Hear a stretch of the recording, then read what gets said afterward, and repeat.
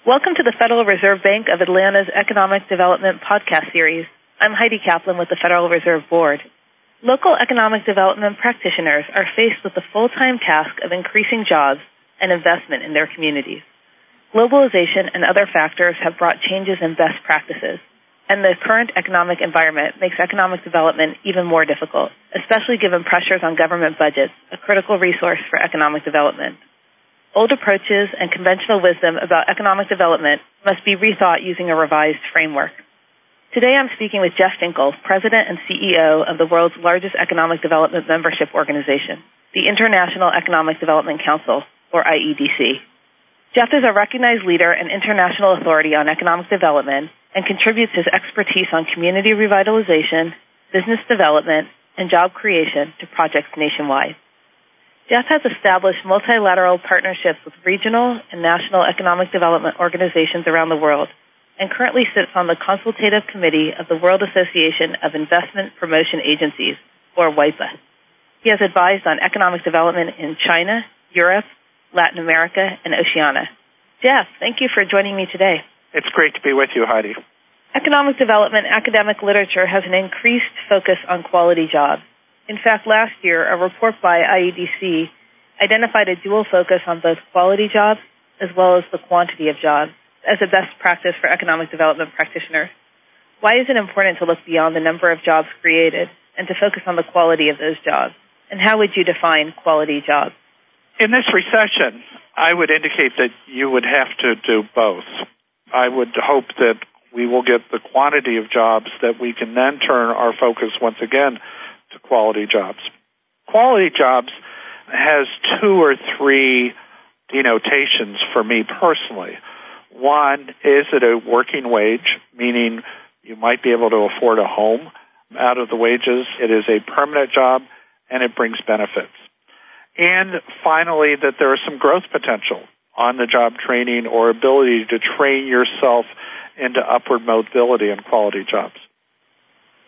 Local economic development organizations often receive significant funding from local and state governments, but the economic downturn has created significant budgetary pressures on these governments. Nonetheless, some municipalities and states have chosen to increase funding for economic development organizations.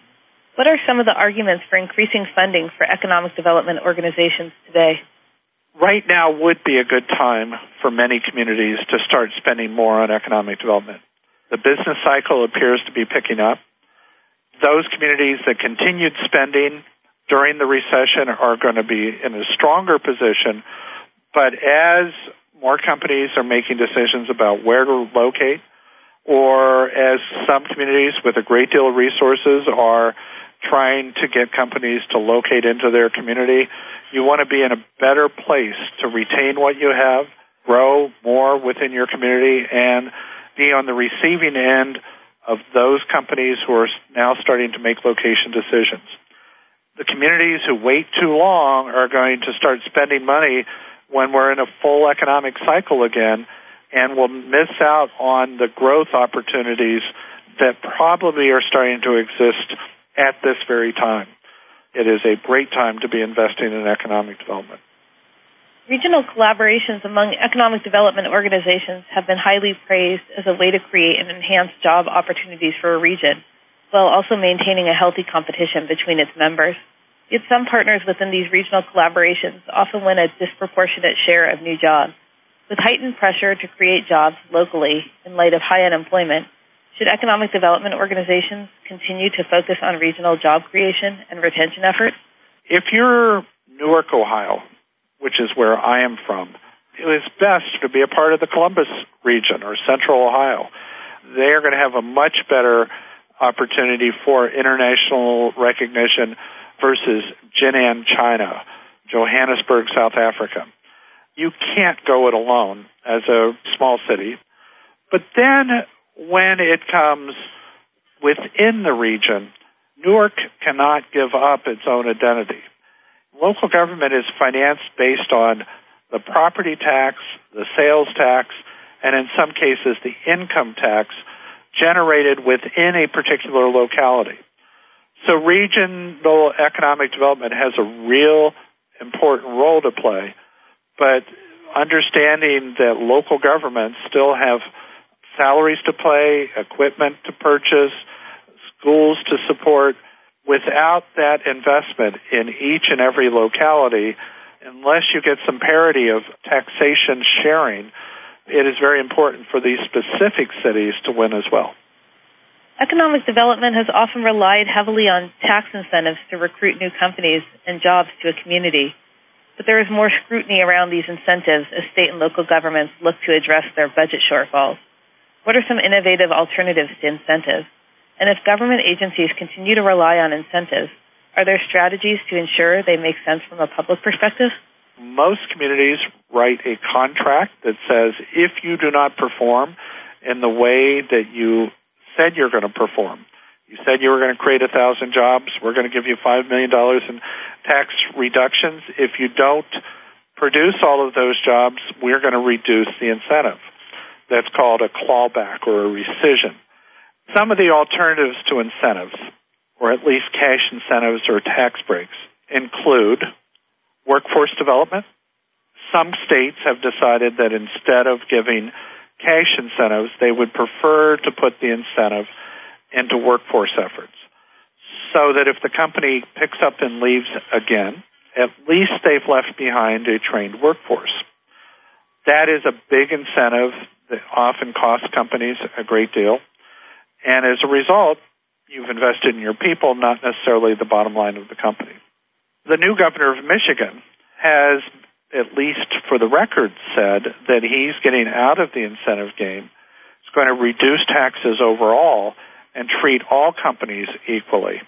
In some cases, not giving incentives at all is a strategy. Littleton, Colorado, is focusing all of their efforts into economic gardening. What they're doing is trying to be a home to companies that grow internally in the community. And so incentives aren't provided. They are trying to help entrepreneurs grow within the city of Littleton, and they've met with a great deal of success.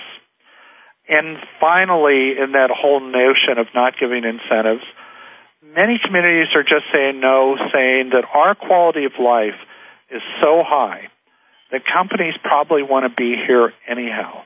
We believe that just saying no will win many times because those companies still locate to our communities.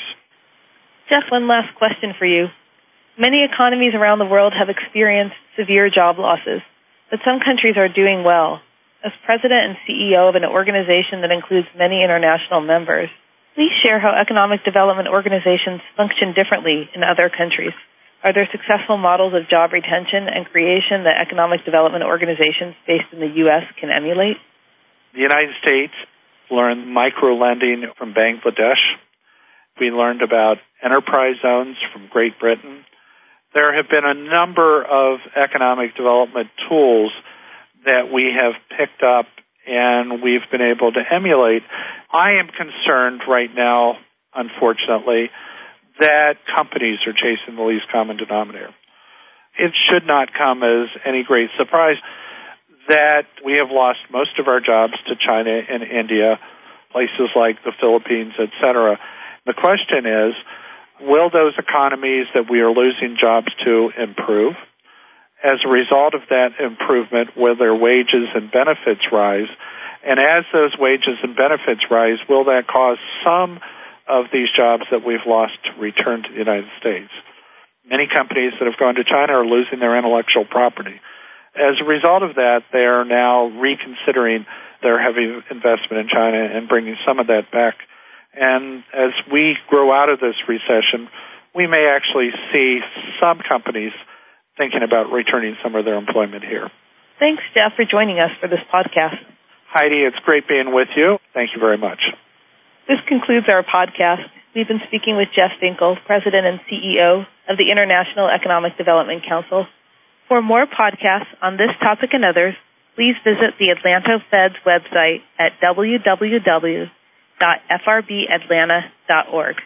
If you have comments or questions, please email podcast@frbatlanta.org. And thank you for listening.